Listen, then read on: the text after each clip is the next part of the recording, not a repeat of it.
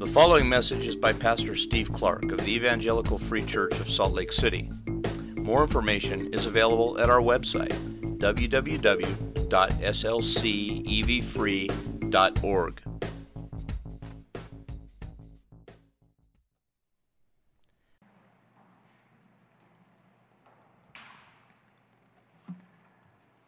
Motives tell us a lot about a person.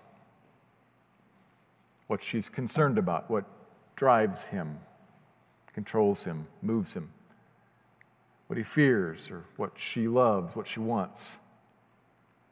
All of this inside of us and a whole lot more shows up in our motives, even more so than in our actions. When the motives become actions, we should look back and say, I see why, and I see then the heart. See the inside. Why we do what we do is far more revealing than our simple actions. And so if you can touch the motives, if you can touch motivation, you're touching the soul, the heart, the inner person, in a sense, the real you. And to change the motive, to shape motive, therefore, is to shape ourselves. And for that, our passage today in the middle of 2 Corinthians chapter 5 is going to be pretty helpful in that it's going to shape us well. Kind of reaching inside and touching our motivation. Twice, in fact. In these verses, we're coming back to a major topic that we've seen a bunch of in this book so far in the previous chapters. Paul's defense of his life and ministry in the face of opponents in Corinth who were attacking him and trying to pry the church away from him and also away from God in so doing. And this defense that Paul kind of launched onto it sent him in a bunch of different directions and eventually put him off on a tangent of sorts that we've been looking at over the last several weeks, discussing human frailty, our human natures, affliction and their purposes of afflictions, and future glory and heaven and what happens to us after we die. We Christians, we have to remember, it's so helpful to remember that when we die, we will be with the Lord. This is where we finished up last week. Verses 9 and 10 from last week discussed how there will be a judgment, but before that we saw there's going to be actually the presence of the Lord. We go to Him, which is tremendously encouraging, and also then, as at the end there, a sobering reality, we go to Him and face an evaluation of our lives. Not, really clearly, not to determine whether or not we go to Him. We're Christians. The only way anybody ever comes into the presence of the Lord, into heaven, is welcomed in, is by faith in Christ's cross alone. That's settled. For a Christian, that's settled. We are going to Him. We will be in His presence. And then what 9 and 10 tell us is that, and when we get there, we'll face an evaluation for how we've lived our lives here and now. That's what brings us directly to our passage for today, where Paul comes back off this tangent of human frailty in heaven and comes back to the topic of his ministry and specifically explaining and defending how he has lived his life now, conducting it in ministry. And as he does so, he's going to lay out for us two motivations that were a revealing of what's in his heart, so to speak, that if we can understand them intellectually and kind of get them and grasp them and kind of put them in here, they'll change the us on the inside. They'll change what's motivating and driving our lives, and that'll be good. So that's what we're going to look at today. Paul explaining his life, what motivates him, and our hope is that God will use that to change, realign, drive our motives too. So we're going to look at two observations from this passage, one related to each of the motives. But first, let me read it. I'm going to begin in verse 11, reading down through verse 15. Therefore, knowing the fear of the Lord, we persuade others. But what we are is known to God, and I hope it is known also to your conscience. We are not commending ourselves to you again, but giving you cause to boast about us, so that you may be able to answer those who boast about outward appearance and not about what is in the heart. For if we are beside ourselves, it is for God. If we are in our right mind, it is for you. For the love of Christ controls us, because we have concluded this, that one has died for all, therefore all have died. And he died for all, that those who live might no longer live for themselves, but for him who for their sake died and was raised. 2 Corinthians 5.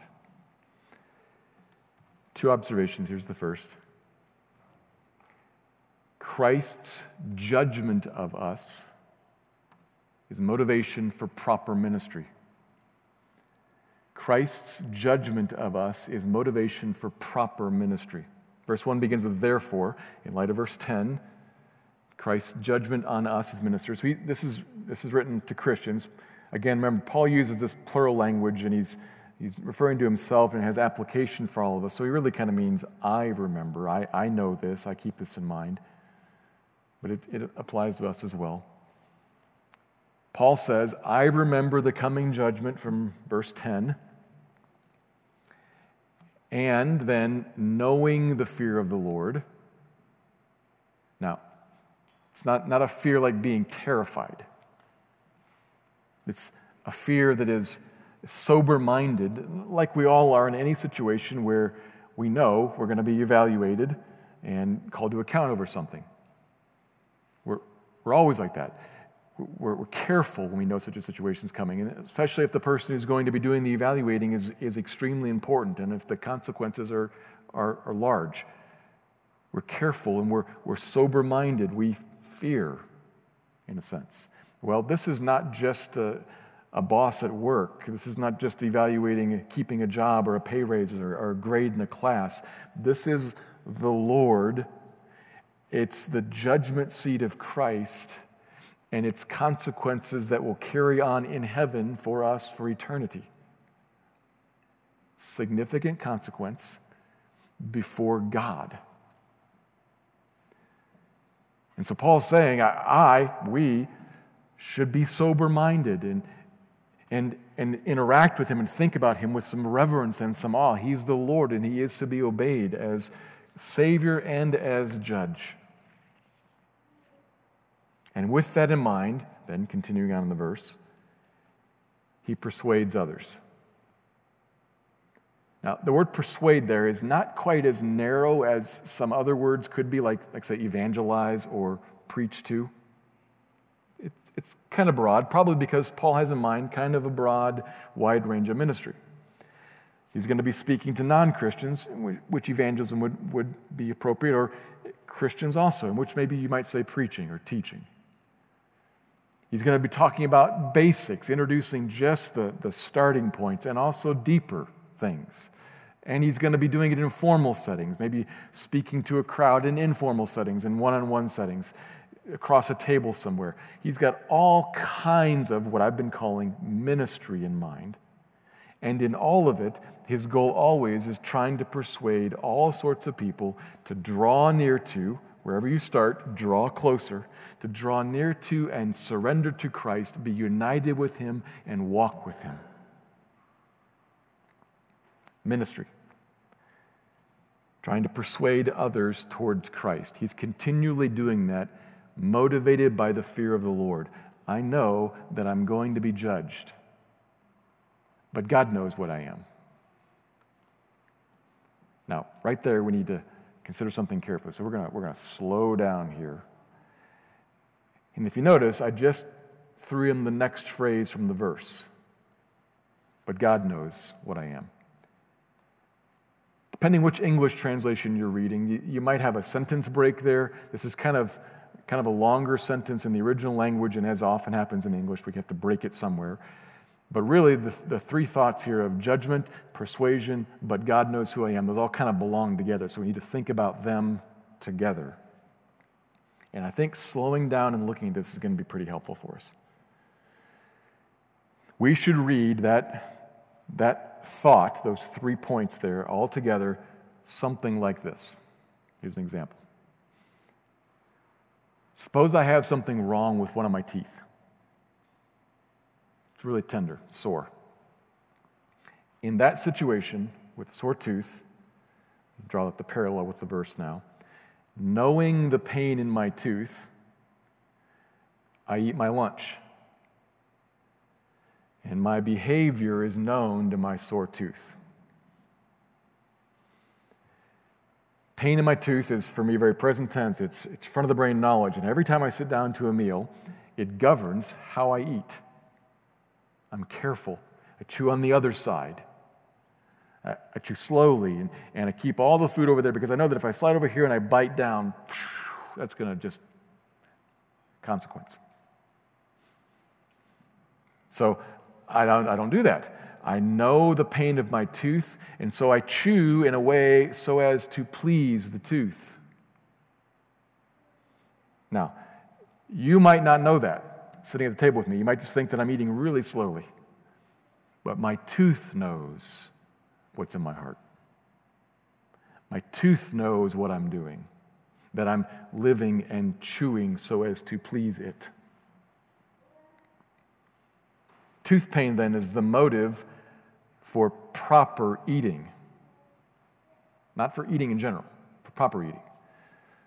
Let me say it again, then, differently.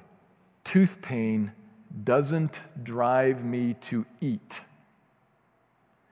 Tooth pain drives me to eat in a certain way, to take care about how I eat, knowing the pain of my tooth. So back to verse 11. Knowing the fear of the Lord, I persuade, and God knows that I'm a God-fearing, God-pleasing minister. I hope you all can see that too, you Corinthians. That's where it goes, but the focus here first is on pleasing the Lord in the manner of persuasion. Okay, so is that clear? Why does that matter? I think, obviously I've slowed way down here and I'm looking at just one verse, one sentence. I think that focusing on this actually helps us in a couple ways. It's freeing and it's correcting. Freeing, I think for a lot of us, at least for me, if you're a Christian and if you're familiar with this verse, as I am, I think you perhaps read this verse kind of like this. We usually read, I know there's a judgment coming, and God's going to judge me for not witnessing. So fearing being judged for not witnessing, I witness. I persuade people. We use this as if it's a motivation, a judgment motivation to get out there and evangelize, try to persuade people. Fearing that's what drives me forward. In other words, God's judgment drives me to talk about God's forgiveness. Fearing God's judgment drives me out there to talk about how gracious and merciful and kind and loving He is. Have you ever been in a situation where you see a mother take her son and say, go say you're thankful? And the kid comes over to you, thank you very much. And you kind of wonder, is that kid really thankful? Because it seems like just on point of death, he said he was thankful. I don't really know if that fits. It doesn't quite jive. Have you ever seen two kids hug and make up? I'm sorry. With teeth gritted, angry? Something doesn't quite fit there. You ever seen somebody driven to talk about the loving, merciful, gracious character of God, fearful being judged? Something doesn't quite fit there. Right. It doesn't quite fit there. And that's actually not what the verse is saying. So we need to be freed of something here. Yes, we have commands to witness, and yes, we have responsibility, but fear is not the motivator here in this passage to drive us out for fear of consequence to talk about the gracious and loving God. Now, there is motivation in this passage that moves us out in life and out as witnesses. Spoiler alert, that's the second point, the love of Christ. That is consistent. Driven by the love of Christ to talk about the love of Christ. That's consistent. We'll come to that. We need to be free, and we can be, thankfully, can be freed from this kind of, by the scruff of the neck, being dragged out to talk about how thankful I am, how good God is out of fear. That's not what's going on here. Step away from that. Fear is not the motivation for witness. But there's correction here. And for me,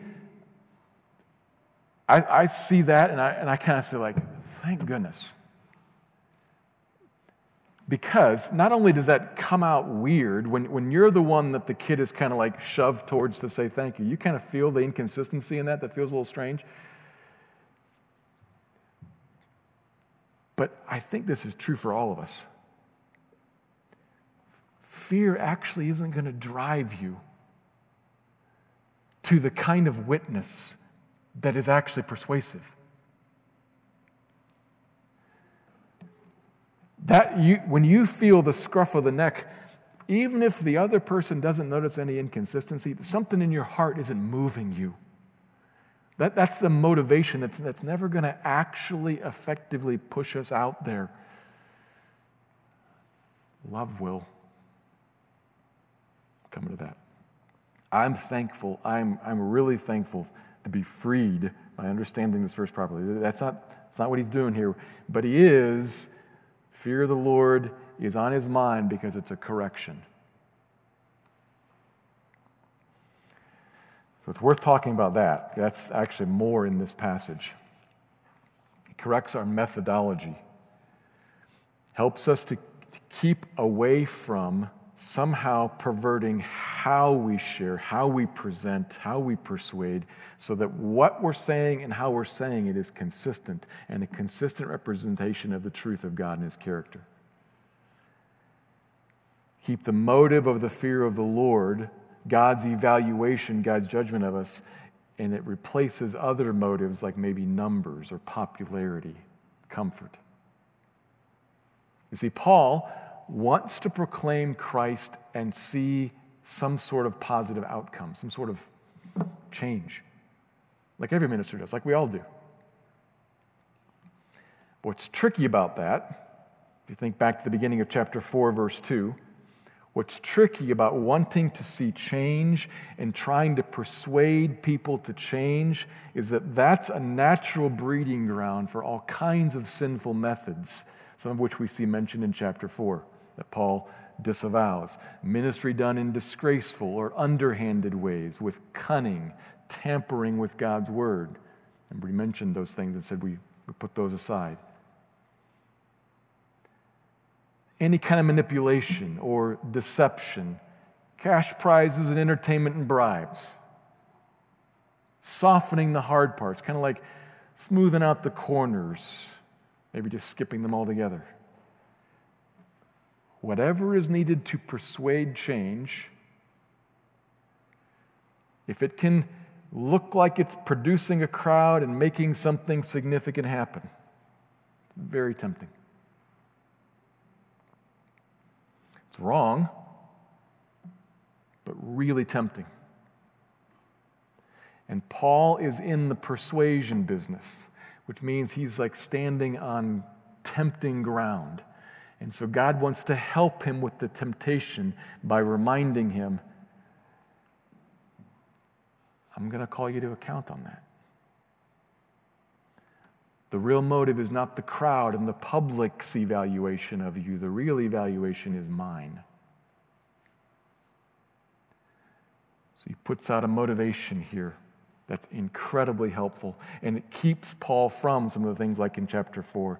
And it keeps him from some of the things that come on in the following verses, from depending on, from boasting in self and his own abilities, and especially how how he brings up here how the others who are his opponents, they boast in appearance and public presentation. Paul's kept from that, remembering the fear of the Lord. Moving on through the passage then. He knows that God knows what's in his heart. I hope you Corinthians do too. And I'm not trying to boast in myself, he says. I'm trying to give you something to be proud of in me and to see that I'm worth following, I'm worth emulating, especially in the face of those who boast in public appearance and not about what's in the heart. There was a clear difference between how Paul publicly presented and how his opponents publicly presented. He doesn't state it all very clearly here, but it's hinted at in verse 13. For if we are beside ourselves, it's for God. And if we're in our right mind, it's for you. There's a connection here between the appearance that the others leaned on and this being beside yourself. Probably what's going on is that his opponents prized and were proud of and used as a attraction technique public outward displays of the supernatural, in some way appearing like that guy is in touch with the spirits. Maybe it was speaking in tongues. Maybe it was displaying visions and trances. Maybe, like often happened in the shrines, priests and priestesses in the shrines in those days would focus on whipping themselves up into a frenzy through dancing and not eating and spinning around. And they would sometimes be described as foaming at the mouth and just lost beside themselves. And while that may seem kind of crazy to us, something that it said in that cultural context was, wow, that person's spiritual. They're in touch with something. And Paul says, hey, some of that may be fine. I do some of that. He speaks in tongues a lot to God. But to you, I'm in my right mind. All Paul does, remember from chapter 4 again, is just openly state the truth, and by contrast seems boring. Boring. He just talks about the truth in plain old language and makes us think about it. Boring. Paul, don't you know people want something else? Paul, don't you see all the crowds around all these opponents? Don't you see all that? And Paul says, I see that. And I see the judgment seat of Christ, and I realize I'm going to stand accountable. Not for did I draw a crowd to myself and make a name for myself, but did I openly lay out in front of people so they could clearly understand it, the message of reconciliation, yes or no? And did I trust in God and God's Spirit to shine light into people's eyes and open their eyes to the truth, yes or no? Or did I lean on my own appearance and my own technique? Yes or no? I'm going to be called to account for all that. And remembering that, he persuades properly. That is always a need for us. To remember, I will be called to account for how I persuade. Not that we're supposed to be as boring as we possibly can be and as unattractive as imaginable, but we are to think about, I am supposed to present the message of the gospel clearly without distraction and not lean on technique to draw people. Paul's helped. We would be helped if God would seat in us deeply a motivation that comes from the judgment seat of Christ. I'm going to be called to account, so will all of us. So we witness properly, we teach properly, we persuade in light of the evaluation that's coming. That'll leave us with something we can be proud of before people and before God. Who knows? That's the first observation about the first motivation. And I'll be honest here, that's the part of the sermon I don't really like. I appreciate very much the being freed. That's really helpful to me. But I do feel like I already kind of, if you got a leaning here, I already kind of lean on that foot a little bit. I think a fair bit about being evaluated, about being judged, about needing to present and needing to live in a way that when I face this verse 10 will be pleasing to the Lord. I think a fair bit about that. And the second point is there's not much chance that I'm going to be able to preach this well, but this is glory. The second observation here, Christ's particular love for us is great motivation for a life of servant ministry. This, men and women, may God open your eyes to this, because this is life. Christ's particular love for us, for you, is great motivation. If it would sink into you and it would become the driver in your life, it's great motivation for a life of servant ministry. So verse 13, you see, Paul says, sometimes I live towards the Lord, sometimes I live towards you, but it's not for Paul. None of it's for Paul. It's for the Lord or for them.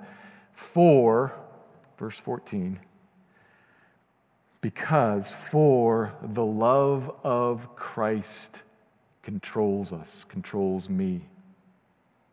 Christ's love for me controls me.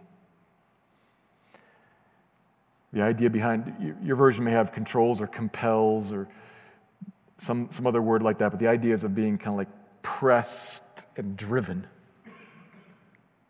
Christ's love for me propels me. Because I've come to understand the following. I've concluded this, I get this, I understand this. That one has died for all, and therefore all have died. One, Christ, obviously. He's the singular pivot point in history that changes everything. That one died, and that changes everything. He died, crucified on the cross, and his death was in the place of a group of people. Notice. A group called all here. And that death then had a result that it caused for that group. Therefore, all died because of his death. Notice this carefully. We're going to look again very carefully at this verse and what it says and what it then obviously does not say. Sometimes this verse gets quoted and then applied within the theological discussion about the scope of Christ's atonement. There's a big and important theological discussion. The important question in that discussion being, was Christ's death for every single person who ever lived? Or was Christ's death specifically for some of the people who ever lived? Specifically those called in the Bible his elect, his people, etc. Which was it? Was it for all the people who ever lived or for some of the people who ever lived? That's the question being discussed in this theological discussion about the scope of Christ's atonement. And eventually, someone references this verse and says, well, here's a pretty clear answer. Paul says, He died for all. Is it all or some? Well, he died for all. There it is. Seems pretty clear. Well, it may seem clear, but we have to read the whole sentence. Christ died for all, and therefore all have died. And literally, the word "the" is in the text. Christ died for all, and therefore the all have died. It's a group. The all. And Christ's death caused the death of that group. The all. All of the all died in the death of Christ, not potentially died. They all have died because he died for them. That cannot be said in any way of those who never become Christians, that Christ's death caused them to die. That is only a statement about those who died in Christ, God's people, God's elect. It's really important that we see that. So I'm going back and forth over it a number of times. There's a group that is the all. Christ died for the all, and because of that, all of those all died in Christ's death. This is actually just Romans 6, verses 1 to 4 in different language, if you know that passage.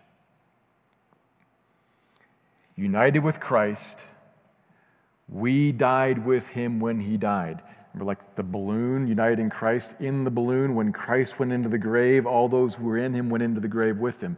He died, and so we all died. We all died to sin. All of us. The all here must be God's elect, God's people. All who would ever become one day, or yet who will one day yet become Christians, Jew and Gentile, slave and free, male and female, all. All who are in Christ, Christ died for all of us. And he did so, verse 15, for a purpose. And this is the importance of that theological discussion about the scope of Christ's death. It's not just some irrelevant theory that we can safely skip over and leave the theologians to argue about. There's a lot of details, so much thinking required there, never mind that. Actually, we need to draw this forward. This is meat for our souls. Because when you see that the death of Christ is particular, targeting a group, you put a point on that perhaps. When you see that the death of Christ is particular, targeting you, Christian. And then in verse 15, you see that it is purposeful in its particular targeting of you, Christian. You suddenly realize that at the cross, God was not just tossing out generic possibilities that may or may not have an impact on you, depending on what happens and how you respond to it. God knew you. God had a deliberate intention for you. And he sovereignly accomplished it in you. He meant to put you to death in Christ's death. And he meant that and accomplished that in you, verse 15, so that those who live today, right now, this year, next century, whenever it is that we come to life, we become a Christian, you're born, you come to life, so that those who live would no longer live for themselves like they used to, but they would live for Christ, live for him who died for them and who was raised for them. God in Christ specifically, particularly pursued you to put you to death, to raise you to a new life. When we see this, this is amazing kindness and sweet sovereign grace. This is love. This is what Paul sees as he looks at the cross. Now, next paragraph, we're going to see Paul sees more when he looks at the cross. Specifically, we're going to see substitutionary atonement in the next paragraph. It's coming up. That's really important. That's the core of the whole cross idea. The plan of the cross is about substitutionary atonement. But that's the next paragraph. Given that, Paul sees something else, something that he's become convinced of and now knows. Paul looks at Jesus, gentle and lowly, humble and meek, silent like a lamb led to slaughter. Humiliated and agonizing, nails driven through his wrists, a crown of thorns pressed down on his head, tears and blood lining his dirty, stained face. And he looks at that and he sees a compelling, controlling, driving, merciful, generous, gracious, wide, long, high, deep, sovereign, particular love for him, for Paul. Paul realizes when Jesus went to the cross, he had me in mind on purpose. He had you in mind on purpose, Christian.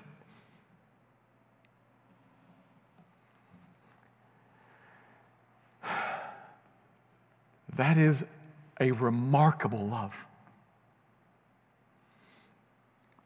A love that put us to death in relation to sin and that breaks its power over us and then gives us an ability to live again differently.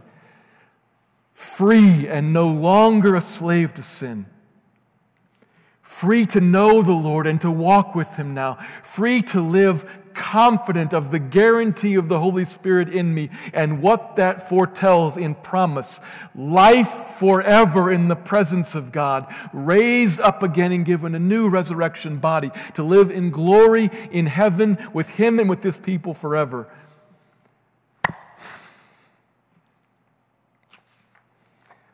Paul became convinced of this and saw it, happily concluded that I then realized that I no longer live, but Christ lives in me. And the life I now live, I live by faith in the Son of God who loved me and gave Himself for me. That's Galatians. That's this passage. That's the love that drove Paul across mountains and seas and into villages and cities, thankful at every turn for the privilege of being the aroma of Christ. Do you know that love? It is the greatest of all motivations. God's love for you in Christ. There is something God designed in us that resonates with and that responds to, that is drawn by, that moves towards loyal love, especially if it is unexpected and undeserved. The glory of this God, the only God who is, the glory of God in the crucified and risen face of Christ is completely unexpected and completely undeserved. While we were sinners, Christ died for us. Christ chased you down and caught you, put you in Christ, put you into the grave, and raised you up again to life, completely undeserved. This is the most surprising of all loves, given by the hand of the most loyal of all lovers to you.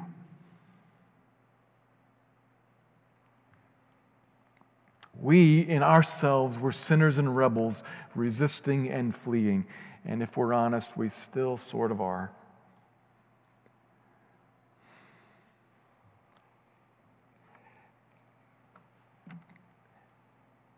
At an important, probably not the first level, but at an important level, we struggle to believe this about God.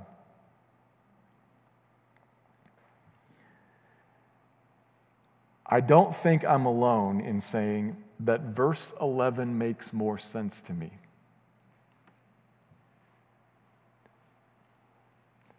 Leaning on that foot makes more sense.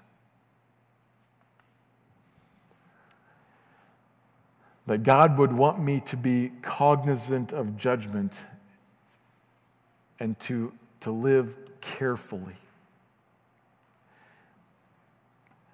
That has been written on our hearts since Genesis 3. That He is hard to please and exacting, and consequence is severe. And He probably, in some way, is out to get me. We come by that natural. We come by that from the beginning. There is someone who wants to whisper that into your ear and convince you of that. But that's in there somewhere. I should behave in a way that is deserving of acceptance. I should behave in a way that is worthy of being loved. And I don't really. And so we shrink back and hide. We acknowledge the doctrine of the love of God on the surface out here, but I think probably we live more in verse 11.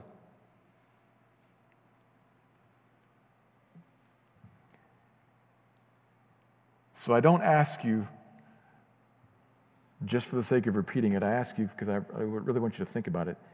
Do you know this love?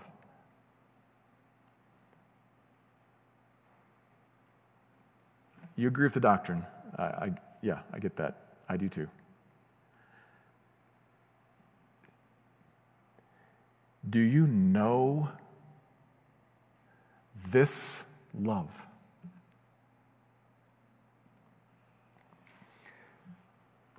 Paul said he concluded this. He kind of had to work on this a little bit. Think about it. But this, he realized, I hope we realize, is the whole point of the gospel. That God loved you because He loved you. Do you realize that's where the Bible roots God's love of His people? Why? You come to the bottom, and the answer is, because I do. He loved you because He loved you. No reason other than that. He loved you and in love sent His beloved Son to stand in your place at the cross, to die for you, to take away from you the wrath of God. God in Christ, loving you and pursuing you, capturing you, executing you, so as to raise you to a different new life, loving you through the whole thing. Loving you through the whole thing. Call you servants, but not just servants. Children of His and heirs, and more than that, to call you a friend. It is astonishing if you see it. Do you know this love? Jesus said, the Father's love for me, and how much does the Father love the beloved Son? The Father's love for me, that right there is my love for you. Do you believe that? It is astonishing if you see it. It is a love that if you see it, would move you to love Him in surrendered service, to love Him and then to love others in His name, ministering to them that they might also come to find, to experience this love, to be loved by this most loyal of all lovers, to be set free like this. I said at the beginning, I'm going to preach this poorly. Mission accomplished. Because there's no way I can do justice to this.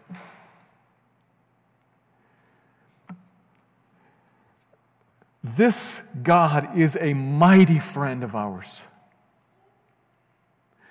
This God is glorious. This God is good. And all of that is true, particularly because this God mightily, graciously, kindly poured out His love on you, sought you out deliberately, hunted you down to capture you and deliver you to newness and to an eternity of grace and mercy after grace and mercy unending. That's the story of Ephesians.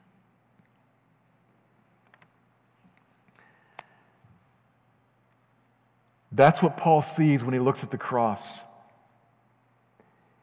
He sees the particular love of God for me. So what I invite you to, Christian, is to behold the glory of God in the face of the crucified Christ. Paul talked about that last chapter. But what you're seeing when you look at the glory of that God in the face of the crucified Christ is not just the intricacies of the doctrines of atonement. What you're seeing there is a pursuing particular love of you. That is glorious. That is kind. It is undeserved and completely surprising if you know who you are. And that kind of poured out, not just actualized, but displayed loyal love, God made us to resonate with.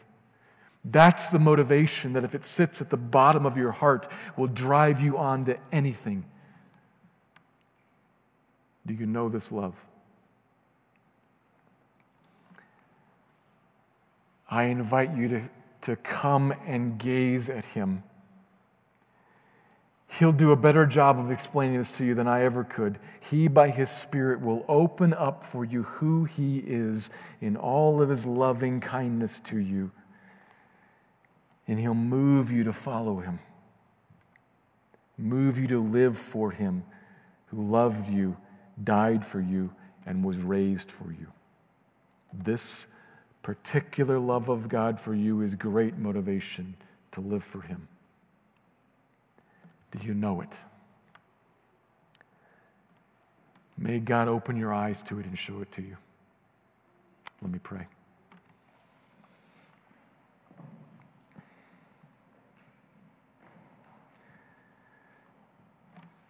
Father, I am mindful that there were several detours into detail this morning. And so I want to ask you, don't let your people get lost in the weeds, please. Over it all, shine your glory. Shine your love. Address our hearts at the level of motivation. Make us different, please. Free us and correct us, keeping in mind that there is an evaluation, there is a judgment from you. But would you particularly, Lord, would you do something remarkable?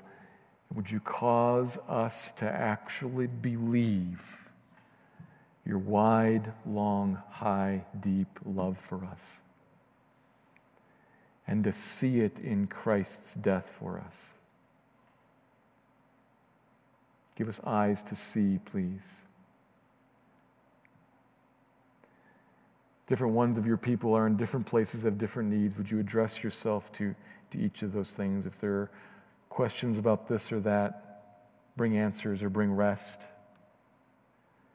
If there's healing and doubt, if Satan has sown seeds of distrust, seeds of self-condemnation, pull those seeds out, Lord, and plant in there different plants, flourishing plants of life. You know what each one needs. Please address your people, build life into them, and do us good. Thank you, Lord. Thank you for your love for us. Amen.